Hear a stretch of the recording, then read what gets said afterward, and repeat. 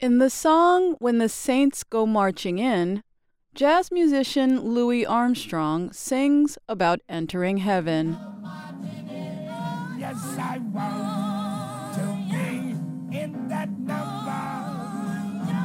When the saints go marching in. Armstrong is expressing his desire to be among the saints going to heaven. The line, when the saints go marching in, is an adverb clause, sometimes called an adverbial clause. Adverb clauses are dependent clauses that act as adverbs.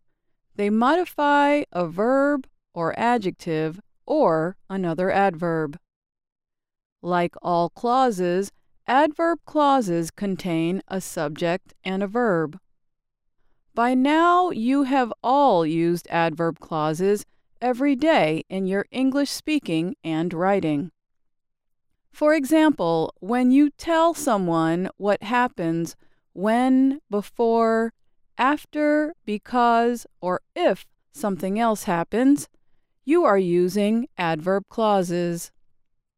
We hear or read adverb clauses everywhere English is spoken or written, including in entertainment. Adverb clauses show relationships between events, actions, or ideas.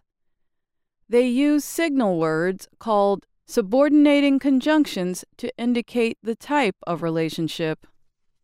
For example, in the line When the Saints Go Marching In, the subordinating conjunction when tells us there is a time relationship to the main clause, I want to be in that number. There are 4 main types of adverb clauses: time, cause, contrast, and condition. Let's continue with adverb clauses of time, often called time clauses. You heard the jazz example using the conjunction when. There are more than a dozen additional conjunctions that introduce time clauses. Some common ones include before, after, since, while, and until. Listen to an example with after. After I left work yesterday, we checked out the new art market. The time clause is after I left work. The subject is I and the verb is left. And the main clause is we checked out the new art market. The subject is we and the verb is checked out. Most adverb clauses keep the same meaning when the position of the adverb clause and main clause are changed in a sentence. For example, the sentence, after I left work yesterday, we checked out the new art market, has the same meaning as we checked out the new art market after I left work yesterday. The only difference is punctuation. When the adverb clause comes before the main clause, use a comma. For the rest of the program, listen to the example sentences and take mental note of their subjects and verbs. Each sentence will have 2 subjects and 2 verbs. Okay, let's move on to adverb clauses of contrast. These adverb clauses present an unexpected result between the information in the adverb clause and main clause. In his song I Still Love You, British pop singer Terence Trent D'Arby uses the conjunction though in an adverb clause.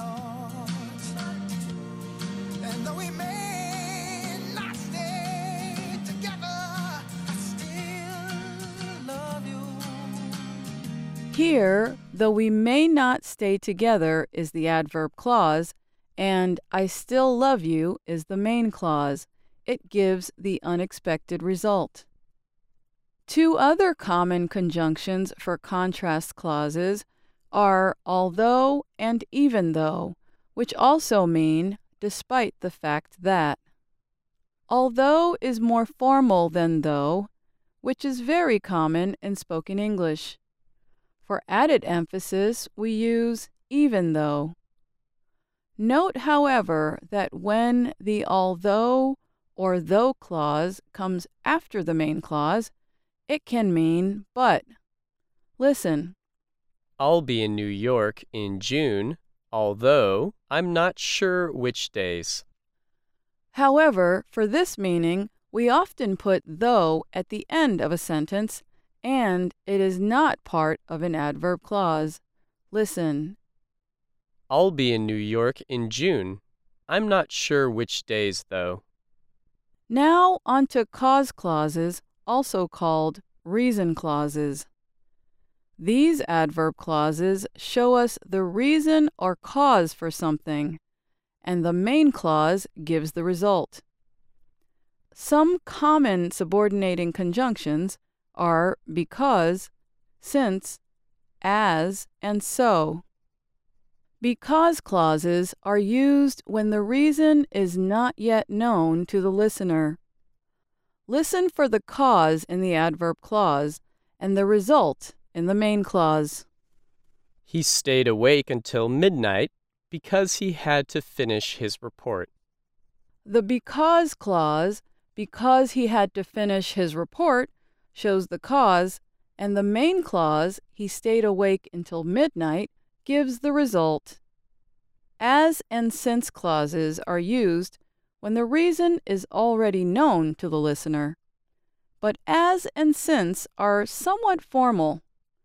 For everyday spoken English, we often replace those words with the conjunction so. Listen to two examples. One using since. Since it's sunny today, we can ride our bikes in Central Park. And one using so. It's sunny today, so we can ride our bikes in Central Park. When we use a so clause to connect a cause to its result, the so clause must come second. And note something else. The cause in a so clause does not contain the conjunction so. Instead, the main clause does. And finally, we have conditional clauses, also called conditionals or if clauses. You will remember our past programs on conditionals, so we won't spend too much time on them. As you'll recall, conditional clauses show that one thing must be true for something else to be true. In the song If I Ruled the World, American rappers Nas and Lauryn Hill imagine a different world. Imagine that.